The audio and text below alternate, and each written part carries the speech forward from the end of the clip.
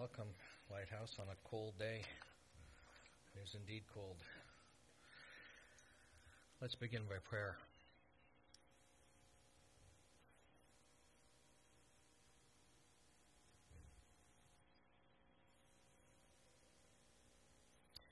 Thank you for being such an amazing God. Thank you for your love. Thank you for what you've given us. Thank you that you want us. I really don't understand why. You're complete and self-sufficient. You have need for nothing. And yet your love, amazing love, a love that reaches, that draws us to you. We thank you for that, Lord. Help that to be our banner, Lord. And you are truth, a truth that pierces through and brings light, brings revelation to our hearts, to our minds, to our souls. You are the light of our soul, Jesus. We have nothing good apart from you. And I pray today, Lord, that your word proceeds forth. We are all just jars of clay. But your Spirit makes something beautiful out of it, Lord. So we pray you have your way, that you get the very maximum glory, because you deserve nothing less. Nothing less. In Jesus' name, amen. So we're going to be talking today about 1 Corinthians chapter 7. And there's a lot to cover, so I don't know if I'll be doing it all. Just a little bit of background again. Paul is addressing concerns at the Corinthian church. There was those in the household of Chloe who shared some news to him, and then others wrote some letters to him. And so he's responding to that, and he says here in verse 1, "Now concerning the things of which you wrote to me, it is good for a man not to touch a woman. Nevertheless, because of sexual immorality, let each man have his own wife, and let each woman have her own husband." So, as I shared, this church was having some challenges. Probably not very much different than any other church in the world. Okay? Paul addressed their concern. They asked, it's good not to touch a woman, but he really gets to the point. Because they almost want to use like a politically correct term of not to touch, when he says, really what I mean is, you're not to have sexual relations with a woman. Okay? He's primarily talking about immoral sexual relations outside of marriage, because he follows it with let each man have his own wife and each woman have her own husband. So part of the challenge is with the Corinthian church at that time, the church was very similar to our nation now, or that city. That city was inundated with sexual suggestions and images. And on one side, the pagans, the people who were not believers, were going to the temple prostitutes. They were indulging in various sexual practices. We addressed a little bit of that before in chapter 5, where that even invaded the church, where a man was partnering with his father's wife, with his stepmother. So you can see that the influence was very strong. Some, when they came to faith, decided, almost like a Gnostic belief, hey, we don't need to have sex at all, so we're just not going to have sex. We're just going to stay away. We're going to be pure and holy, and we're just going to be thinking about higher things. And we're not going to be thinking at all about anything of the body, because the body is bad and the spirit is good. And that is not the faith that God has called us to. Jesus came back in a resurrected body. We will have resurrected bodies in heaven. God's plan is not that the spirit is good and the body is evil, but rather he wants to redeem the body, make it holy and righteous. And so everything that Paul's talking about in this chapter is what that looks like. Much of the New Testament is about that, how to discipline the body, how to follow in righteousness. So Hodge says here, the idea that marriage was a less holy state than celibacy naturally led to the conclusion that married persons ought to separate, and it soon came to be regarded as an evidence of eminent spirituality when such a separation was final. So it basically said, hey, it's okay, just don't have any physical touch. Just think about holy things. Be celibate. And we saw that with many in the monastic orders who would separate from people and live in either in isolation or in these little communes together, and men separate from women. That's not what Paul is talking about. He's saying it's okay to be together. It's okay to be celibate. It's okay to be single and celibate. Not single and playing around. Single and celibate, or married and in a physical relationship. So when I mention here, nevertheless, he says, because of sexual morality, Paul is not saying sex is the main reason, let alone the only reason for marriage. But he's addressing their specific question. Okay, so if you want to look a little bit more about marriage, please look at Ephesians chapter 5, verses 21 to 33, and Colossians chapters 3 and 18, which talks about the duties of husbands and wives to one another in submission. But in chapter 7, his focus is on the physical aspect of sexual relations. So he follows that up, and this is really important in verse 3 to 6. Let the husband render to his wife the affection due to her, and likewise also the wife to her husband. The wife does not have authority over her own body, but the husband does. And likewise, the husband does not have authority over his own body, but the wife does. Do not deprive one another except with consent for a time, that you may give yourselves to fasting and prayer, and come together again, so that Satan does not tempt you because of your lack of self-control. But I say this as a concession, not as commandment. So I love what it starts here at the very beginning. He says affection. So when they talk about physical touch in a marriage, they're talking about it being affectionate. And the term here is actually Greek for benevolent. It's doing good. And the affection that's shown to one another is in a way that's truly loving. And just what we shared in worship songs, and if you look at the greatest commandment, to love the Lord your God with all your heart, with all your strength, with all your mind, with all your soul, and to love your neighbor as yourself. You have no closer neighbor than your own spouse. That love is to be delivered in that same fashion, something that we in the flesh don't understand. And when we get to it and talk about 1 Corinthians chapter 13, probably the passage that's most quoted at marriages, you get more of a sense of what love is like. And love is an action verb that talks about expressing it in the way that God has expressed to us. So, he means this with every single Christian marriage. Affection is not done based on whether or not that person deserves it, whether that person looks attractive, whether they're dressing nice, any of those things. It's nothing superficial. It's based on what God has done within our hearts, the gratefulness that the Lord has done for us, that we cannot help but be grateful and express that love to others, especially between a husband and wife.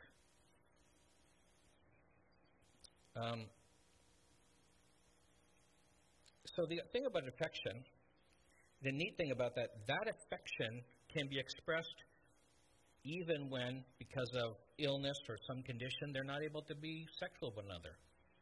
There are people who are quadriplegics. There are people who are married, just like Joni Eareckson Tada. She got married after her injury, and they have a relationship that's very affectionate. There's a great testimony if you listen or have a chance to read the autobiography. It talks about how they show the love of Christ even though they can't be physical in the way that most couples can be. So it's affectionate. That means caring for, loving. And that is the intent behind that kind of union together between a man and a wife. The other aspect is it's mutual. So you see how he talks about that in that verse. He talks about as a husband is to a wife and a wife to a husband. Now, it's also consensual. So they can say it for a period of time, look, I really want to focus on things with God. I need some time. They talk about it together. They separate briefly for a time that they can seek the Lord. That's where they use the word fasting and prayer. So when you fast, you may fast from food, but you can also fast from physical relations that way. Okay? That's okay as long as there are two aspects that he talks about. Number one, it's consensual. That means you both agree to it. And number two, it's for a brief time. Because what happens when it goes too long is one person may not be at the same place as the other, and it sets these seeds that Satan uses to split the relationship. Satan wants to do two things in a sexual relationship. He wants as much sex outside of marriage and as little sex inside marriage as possible. In both ways, he's victorious. Okay? He wants to divide. God's decided for that to be in holy matrimony, in marriage. Okay? Satan wants that to be outside, and we can see that already being evident in our Western culture. So in that part about rendering to your wife, okay, it says here, husband does not have authority. That means I owe you. The spouse has control over me, and I have control over the spouse in that sense. So it's a mutual submission, but it's also recognized this idea of my body, my rights doesn't really apply here. Because when you're in Christ, your body really belongs to the Lord first and foremost. And when you're married, your body also belongs to your spouse.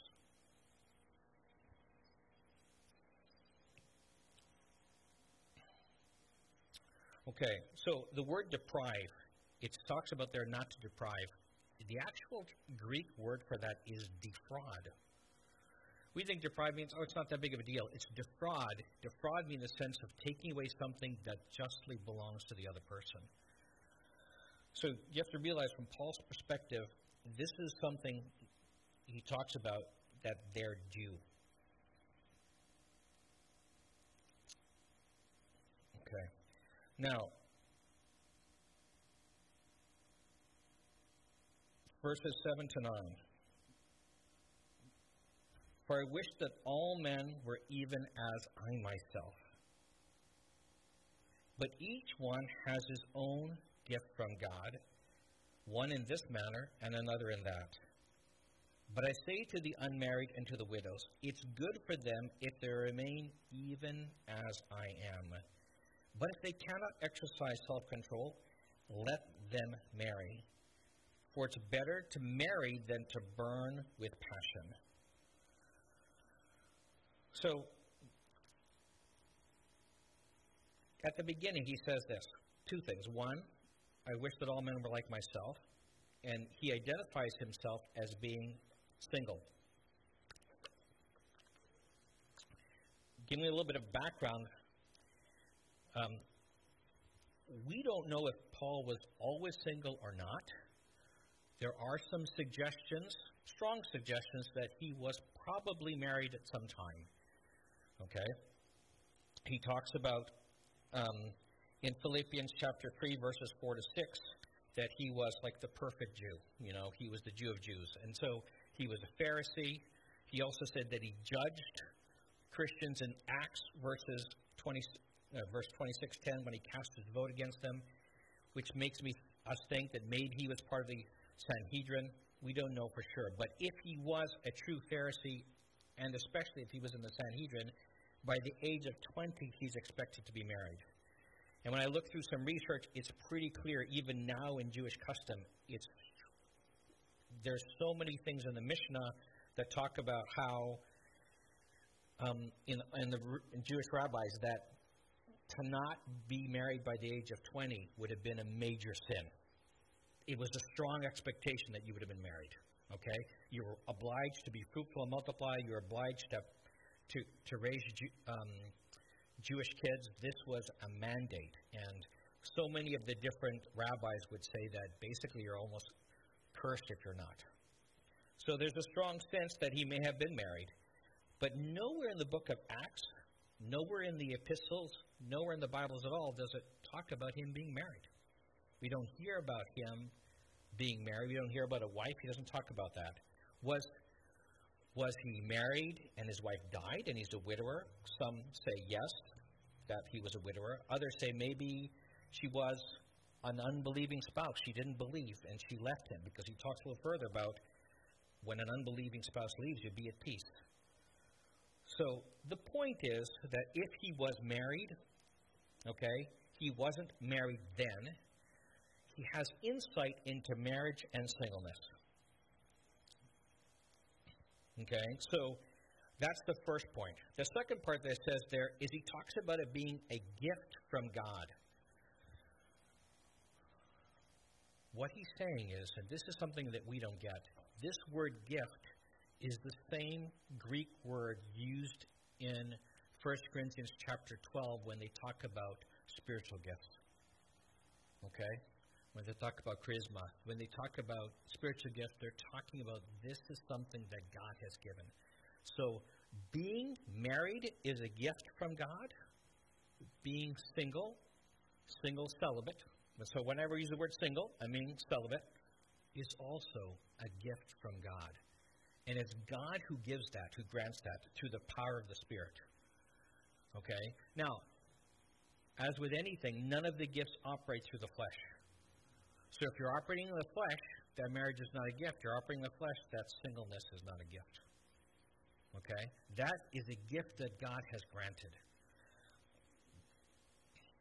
Okay? So what he's talking about is the focus is on the Lord and on the Spirit in terms of the Holy Spirit within you guiding your decisions, guiding what you do. When you're operating in the Spirit, you may be single and celibate, or you may be married. Both are gifts from the Lord.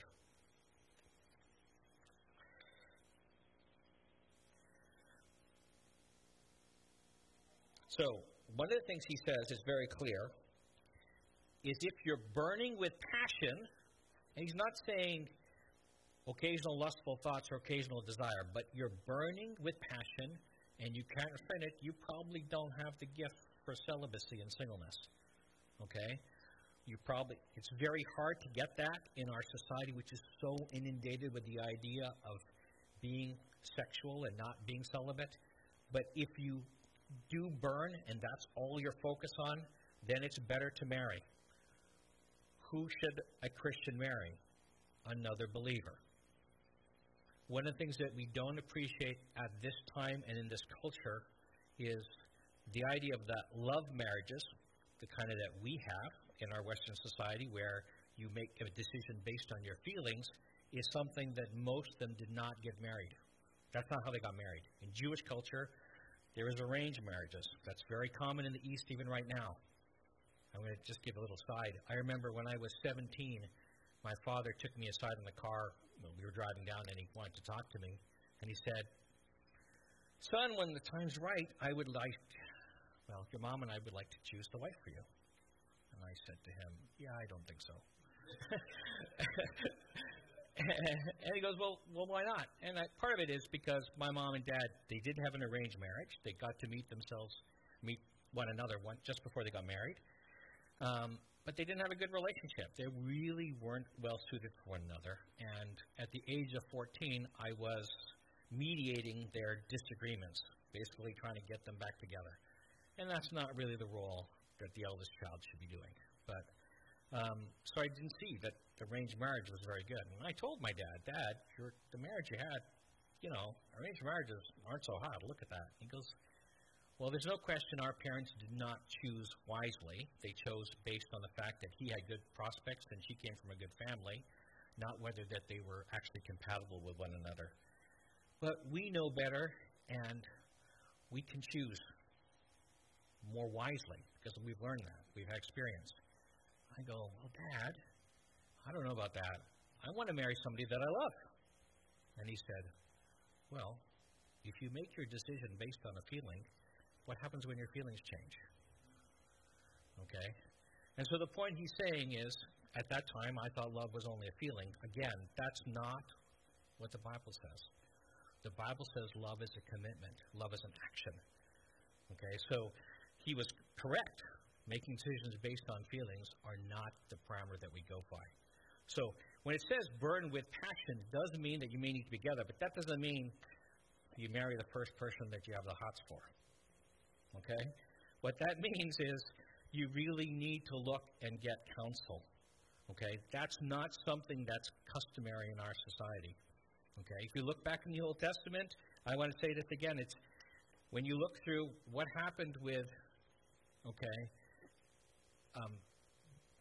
Isaac, okay? How did Isaac get married? Isaac married Rebekah when Abraham's servant basically took his animals across to Laban and basically said, whichever maiden draws the water for my animals, that's the one I'm going to give the gold to. That'll indicate who they get married. So Isaac had an arranged marriage. Isaac had an arranged marriage. Okay? Then he had two kids, right? Esau and Jacob. When have Jacob, he wants to marry, who does he want to marry? He wants to marry Rachel, right? That's where his love was. That's where his heart was. Jewish custom goes, no. The older daughter has to get married first. Okay? That's the rule.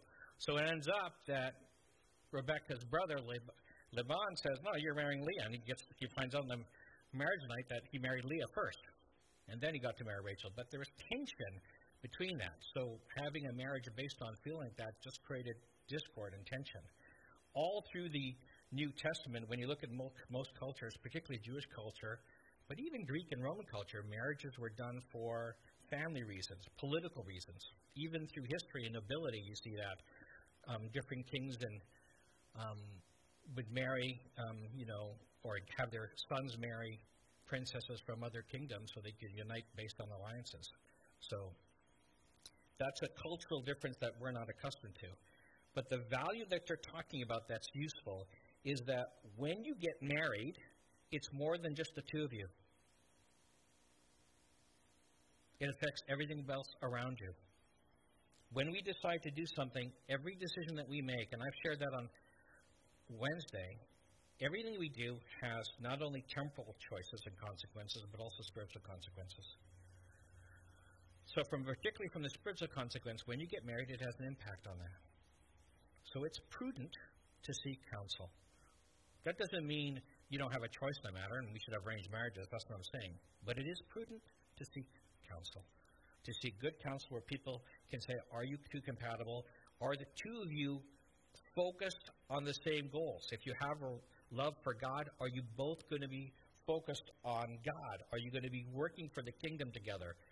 If somebody feels called to the mission field and the other person doesn't feel called to the mission field, that can be a problem. So you need somebody who can help counsel going, is this something that God wants for the two of you? How do you know in a relationship this is what the Lord wants? So, again, the whole idea of when you're single, Paul talks about that. It's better to be single because when you're single, you can just, God tells me I do need to do this, and you don't have to answer directly to anybody else in that same way, and you can go ahead to the mission field. When you're in a relationship, the decisions have to be mutual. So, when I say about marriage is okay, no question Paul says, hey, it's better to be like I am, because his priority and focus was on ministry. And he knew that when he didn't have to answer to anybody, he can just respond, go to whatever missionary trip where he wanted to. But Paul also says it's good to be married. It's good to be married for the body, for the church. Marriage is an archetype. It's what God created at the very beginning. God said to man, it's good for man not to be alone. Okay? In Proverbs, it talks about a man, when he finds a wife, he finds a good thing. It also talks about, in Timothy, he says, don't forbid people from marrying, because that's the doctrine of demons. Okay? 1 Timothy 4:1-3. So, marriage is also good. Singleness is good. Marriage is good. Okay? One is not superior to the other.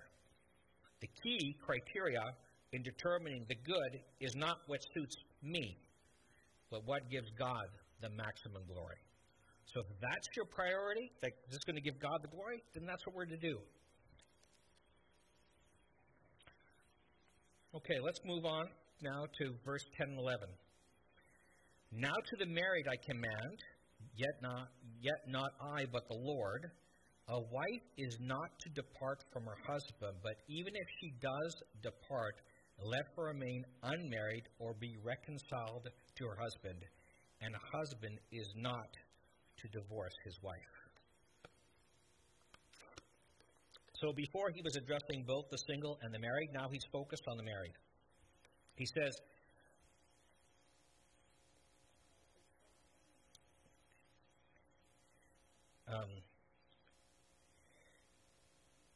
the idea, and I touched base on this a little earlier, that you can separate from your spouse so that you can pursue God.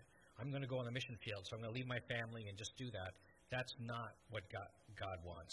That's not what the Word says. You're not to depart. You're supposed to stay united.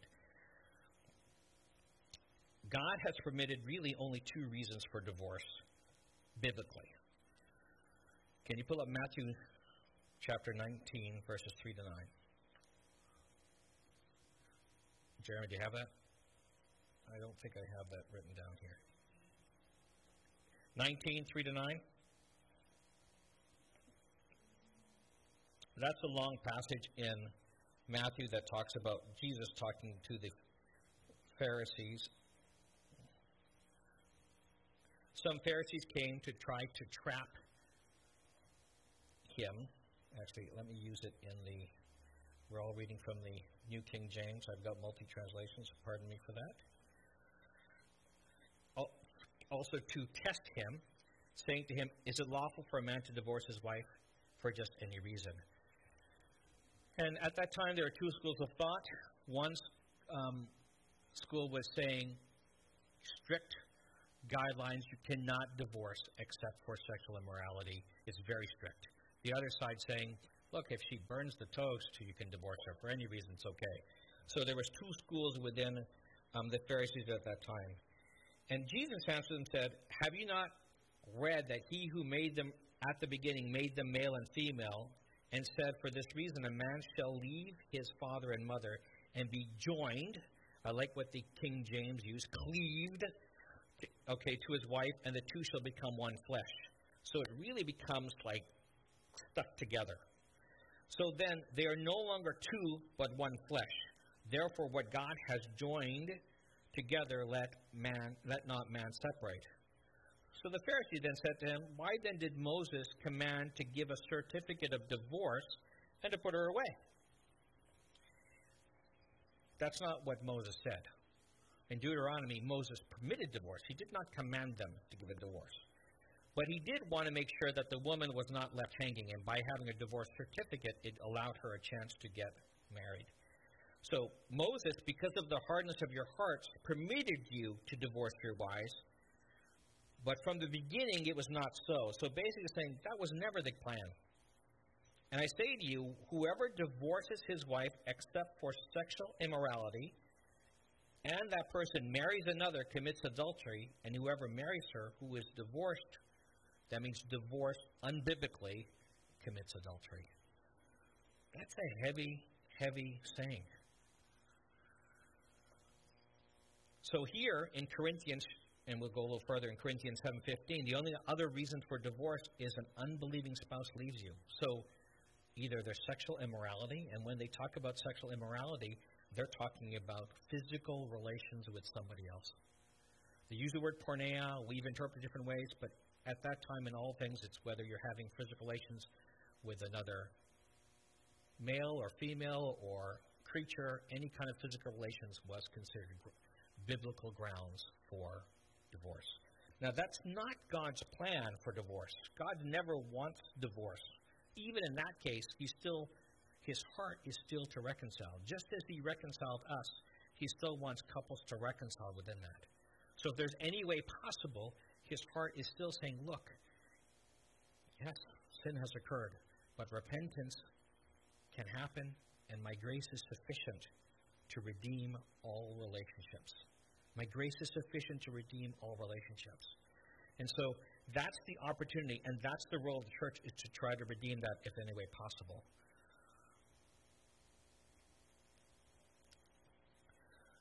That being said, what we don't realize going into relationships, most of the time I haven't heard very many people counsel couples saying, hey, once you get married, that's it. Okay? You can't change your mind. You don't go in and just say, okay, I don't feel like it, I'm out of here. This idea of no-fault divorce and all that's happened in the last 60 years is not what the Word is talking about. Okay? The hard challenge is this for guys, people who came to faith. So, actually, we'll get to that. I'm just jumping ahead. Pardon me. So, that doesn't mean that there can't be separation.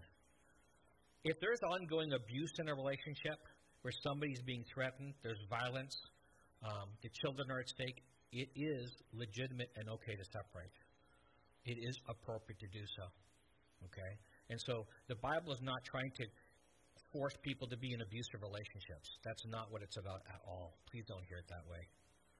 Okay? And so those things are special cases. They will take particular counsel on that. And I don't want to go into give you decrees of what should happen. Certainly separation on that account is appropriate. Whether it has to be divorce or not will depend on the particulars of whether reconciliation can occur or not. Okay? And those are things that, again, really against the heart of God. And the question of a man or a woman who's abusing your spouse continually, you have to wonder, are they really a believer or not? You know, do they really have the grace of God? What's going on with them? So,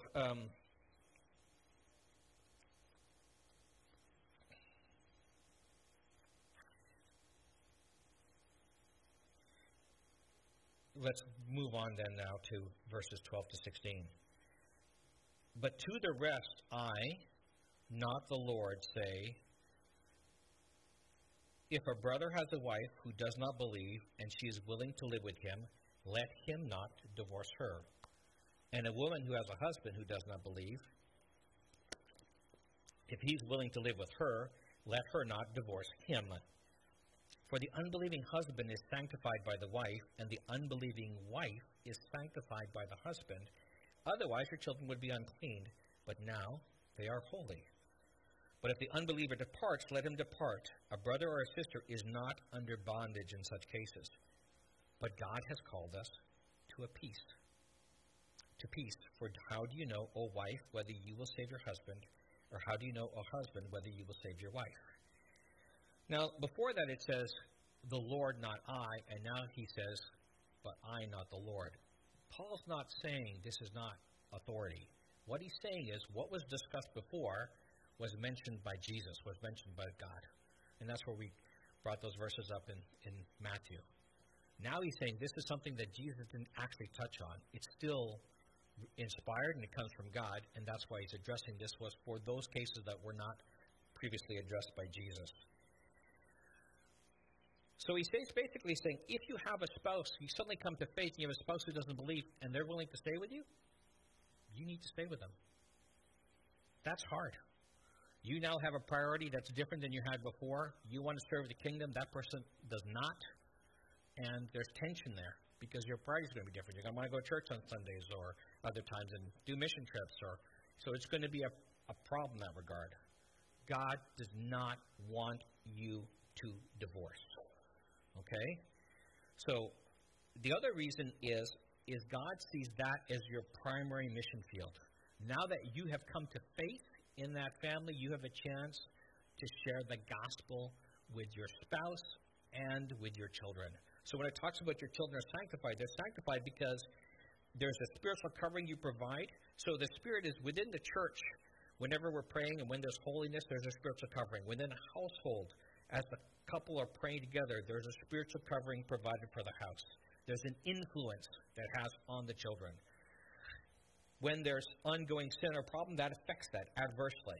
When there's holiness and couples pursuing God, that affects it positively. But even one person in the household choosing God over the world has a holy purpose in that house, and it changes the atmosphere. So that's what he says. Whether you will save your husband. It's not like the wife actually saves the husband or the husband actually saves the wife, but the positive influence that you have, the life that's holy, that's servant, that's truly showing 1 Corinthians 13, servanthood love. serving others, blesses the other person, and becomes a testimony. First Peter talks about that. Whereas wife, you can be such a testimony that your husbands who are not nice can see the love of Jesus in you. I'm not saying it's easy, but I am saying that does bring glory to God. And that's kind of how Jesus was to us. So he expects us to be the same to others. So it does say, but if the unbeliever departs, let him depart in peace. That means if they say, look, you may want that Jesus, but that's not for me. I'm out of here. And they choose to divorce you, you have to let them go.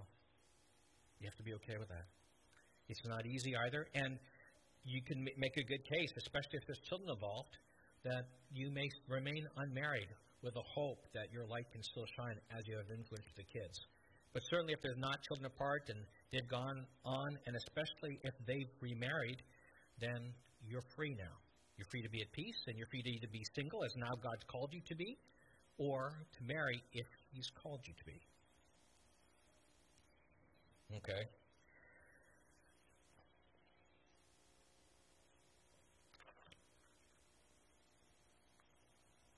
Okay. So, how do you know? So basically, the key is this. We don't have the answers always. And certainly in a relationship, things happen that we don't like. But instead of making definitive ideas saying, okay, I'm going to close the door, this is done, we need to be open to the Holy Spirit moving. If you know the heart of God is always towards reconciliation, likewise, that should be our heart. Our heart at all times should be to try to reconcile, to try to bring together, because that brings amazing glory to God. That's a huge blessing to your children, and that shows that there is a living God who makes difference in people's lives. So that's why he finished that section with that hope about. The next part we're going to talk about is verse 17. But as God has distributed to each one, as the Lord has called each one, let him walk. And so I ordain in all the churches. So this is another big principle in this chapter, which is live as you were called. When you come to faith, it doesn't mean that you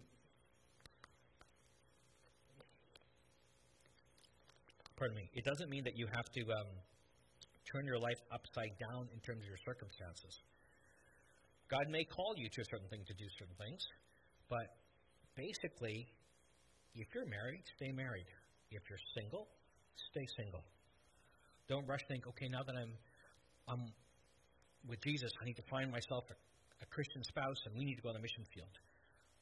Live as you were called. Be at peace. Cultivate that relationship. That's the most important thing to be called to. And it also means within the situation you're in. Now, if you're doing something that was illegal, you were a criminal and you were acting in criminal behavior, don't live as a criminal. That's not what it's talking about. Okay? But if you're working in an industry and a job, you may remain in that for that season, that time, because maybe God's brought you to faith with Him so that you can minister in that environment. So he's talking about relationships, living you called, and also in your circumstances, living you called.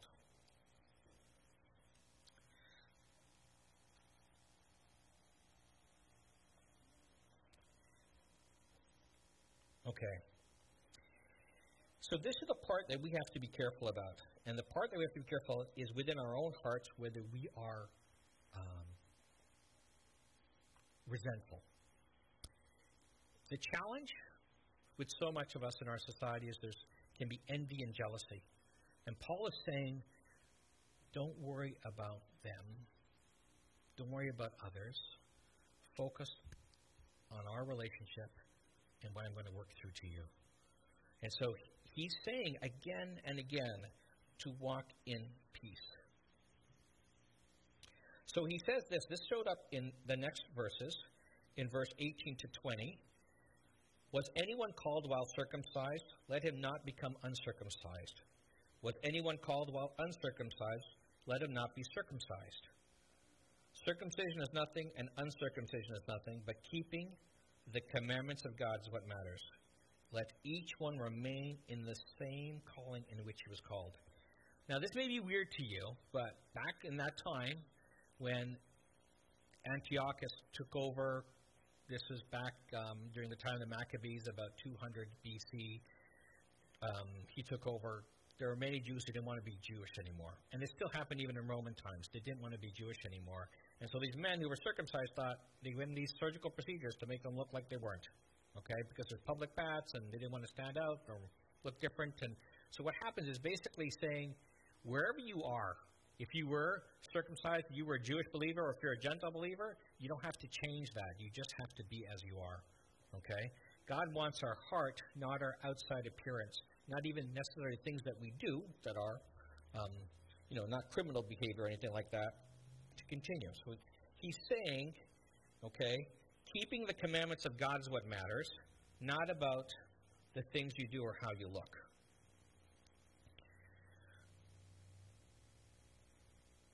That also refers to marriage. So marriage is nothing, and unmarried is nothing, but keeping the commandments of God is what matters. And verse 21 to 24. Were you called while a slave? Do not be concerned about it. But if you can be made free, rather use it. For he who was called in the Lord while a slave is the Lord's freedman. Likewise, he who is called while free is Christ's slave. You were bought at a price. Do not become slaves of men. Rather than let each one remain with God in that state in which he was called. So Paul is emphasizing that, kind of hammering that message home. At that time, and he brings up slaves as a particular thing because one of the really terrible things at that time, slaves were property.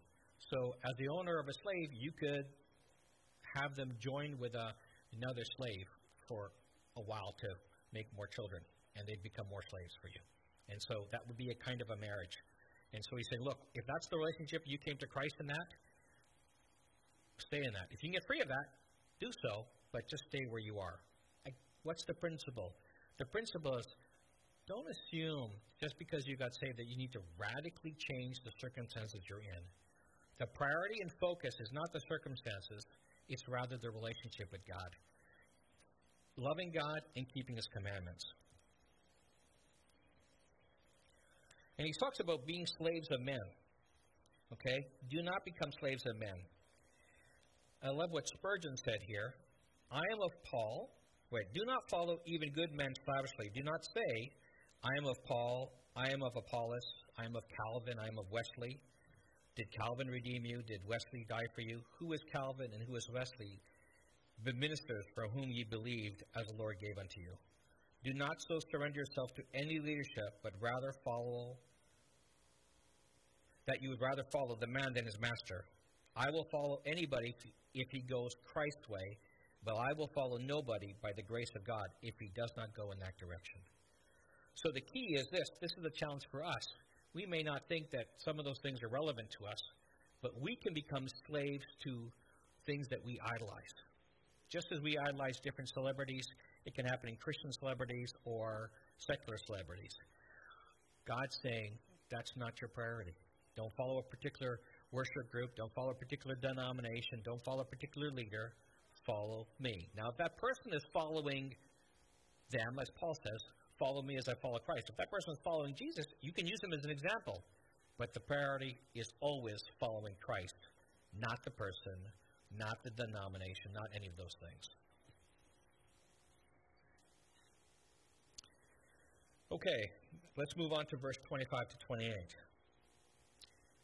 Now concerning virgins, I have no commandment from the Lord, yet I give judgment as one whom the Lord in his mercy has made trustworthy.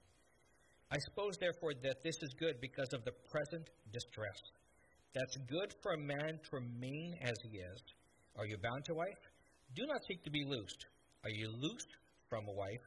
Do not seek a wife. But even if you do marry, you have not sinned, and if a virgin marries, she has not sinned. Nevertheless, such will have trouble in the flesh, but I would spare you. So Paul circles around back again.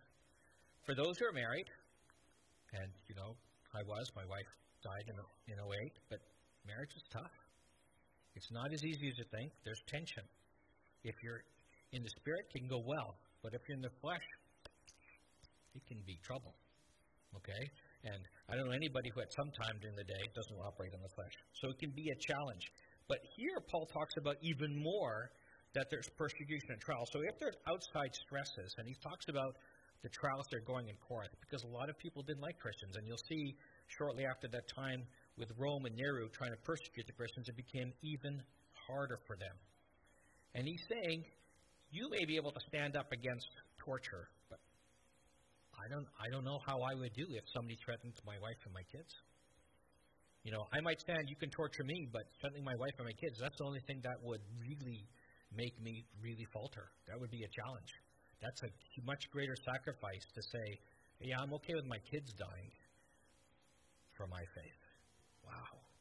I mean, you got to see that with some of the things with Richard Wurmbrand and some of the other ones in the communist countries through the messages from Voice of the Martyrs. But that would take the grace of God. It's much harder to do.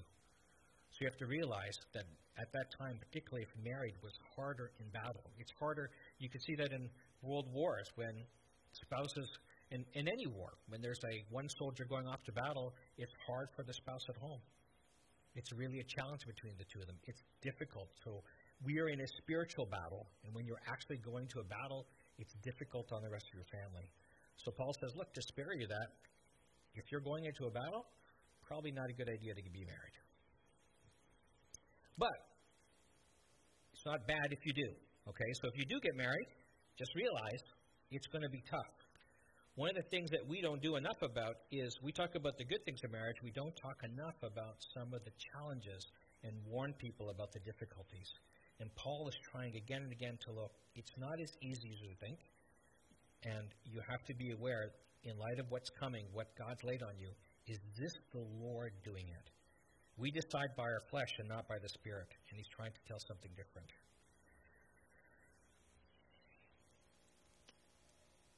Okay, in verse 29 to 31. But as I say this, brethren, the time is short, so that from now on, even those who have wives should be as though they had none, and even those who weep as though they did not weep, those who rejoice as they did not rejoice, those who buy as they did not possess, and those who use this world as not misusing it. For the form of this world is passing away. And this is, once again, Paul's mentioning how important to have an eternal perspective. He says again and again, so many of our decisions are based on the here and now, what I want now. And we hear Jesus admonishing, he says, you don't know when it's going to happen, when I'm going to return. And it's been 2,000 years, so in our minds, that's a long time, so I can plan the future. But again, Jesus says, the guy who builds extra storehouse to store his grains, he doesn't know this very night. You don't know if tonight something may happen. You may die. I just found it this week when I went to work early on Tuesday night that one of the surgeons, who was actually a year younger than I did, died. He was supposed to go to work. They called in the morning. He didn't show up. They finally got a hold of his ex-wife, who sent the police to his house, and they found him dead in his sleep the night before. So in one moment, his life was gone. So what they're saying, time is short, he's basically saying we don't have an idea of what the future holds. And if our focus is temporal, we may be disappointed. If our focus is eternal, that's when we'll have peace and joy. So the emphasis here and again is please keep your eyes on eternity. Look at the fact that we don't know what tomorrow will bring. There may be trial, there may be challenges. You have to have your perspective that the joys you have now may pass. The griefs you have now will also pass. But the joys you have in eternity will last. If you're focused on that, then it's okay to do everything within that spirit and that intent.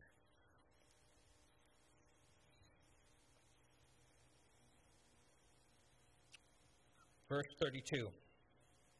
But I want you to be without care. He who is unmarried cares for the things of the Lord, how he may please the Lord. But he who is married cares about the things of the world, how he may please his wife. There is a difference between a wife and a virgin. The unmarried woman cares about the things of the Lord, that she may be holy both in body and spirit. But she who is married cares about the things of the world, how she may please her husband. For this I say for your own profit, not that I may put a leash on you, but for what is proper, that you may serve the Lord without distraction. So again, as I've shared before, Paul talks about both that being married can be good, being single can be good. Here he emphasizes even more so that once you decide to get married, your focus is a little divided. You're trying to please your spouse, you're trying to please the Lord. He's emphasizing again, this is a challenge. It's harder to do that. If you're single, your focus can be on the Lord. You can serve the Lord without distraction.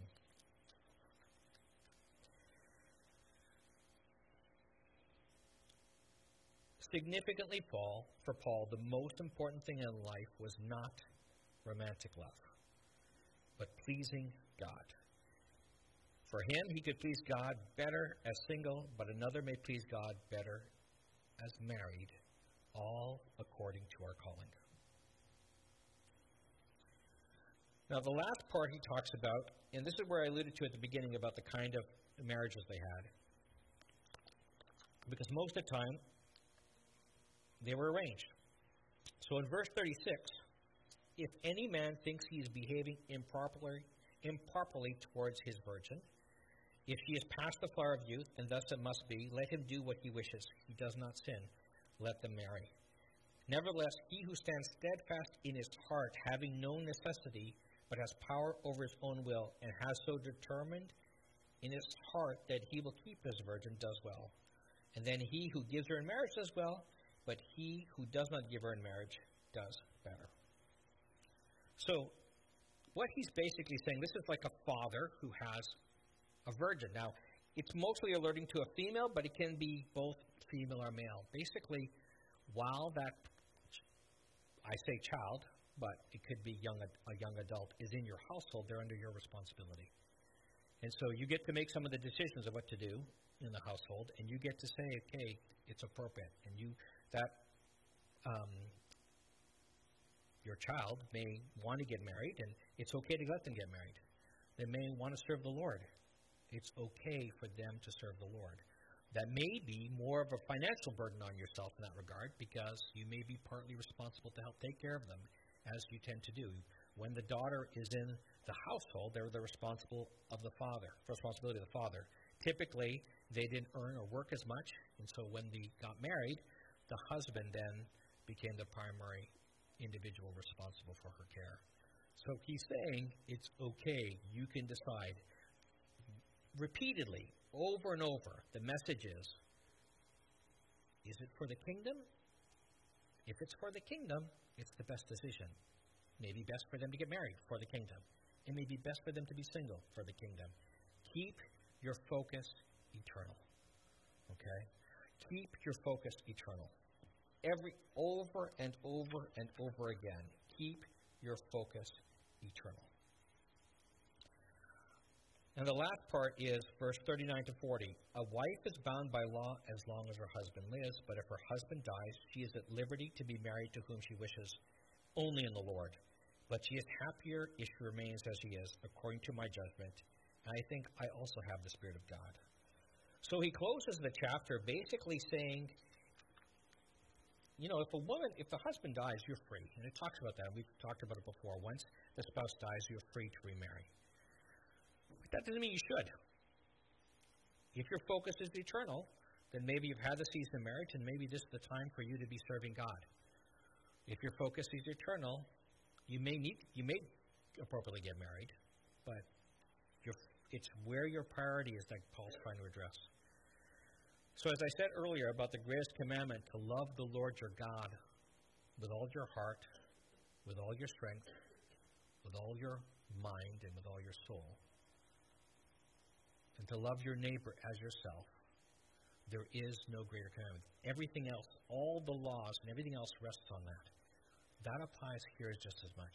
everything Paul's talking about again and again is when you love God and your focus is eternal, you want to obey His commandments, and that will be your motivator in any relationship you have, both with spouse, if you have one, and with those around you. As long as you have that continual motivation, you're likely not to stray far. If your motivation is on the self and the focus on the self, that's when there's challenges and problems. So he addresses specific questions here because that's what they raised up. And that's why it's kind of in many ways technical. I know it seemed kind of wordy and long, and it's like, okay, how is this applicable to me? The principle is, where is your priority? Is your priority eternal? Is your priority temporal? That's what needs to motivate you more than anything. We have to think that way. So he'll talk more in Corinthians, and we'll touch base on what drives us and what love looks like and what it means to be gifted by it. But I think the Lord is talking to us, what is it that as a church, as a body, that we want to be? Where is our priority? Okay, are we going to be focused more on what God wants or more on what we want? And that will always be the battle and the challenge each and every day. And as John the Baptist said, he must increase, I must decrease. The only way we can have more Jesus in our life is if we decrease. It's the only way. Okay? There's no way we can say, I can have Jesus in all of me. It's all of you the way you are is of the flesh. Jesus needs to redeem that. So it really has to be a dying to yourself. Then it's kind of a new life, a heart from stone to flesh that God provides. That's even better you than you. But that's another conversation. So let's pray. Heavenly Father, we just thank you for being an amazingly good God. You know what we need. Father, may our priorities always be focused on you, on what you want, what your word says. Help us to cleave to you. When you redeemed us, it talks about being connected. When you need to purify us as a bride, we cleave to you. Help us to cleave to you, to stay with you. And I don't know the hearts of each person here, Father. There may be people who don't know you. And Father, so I pray that this will be the day of their salvation.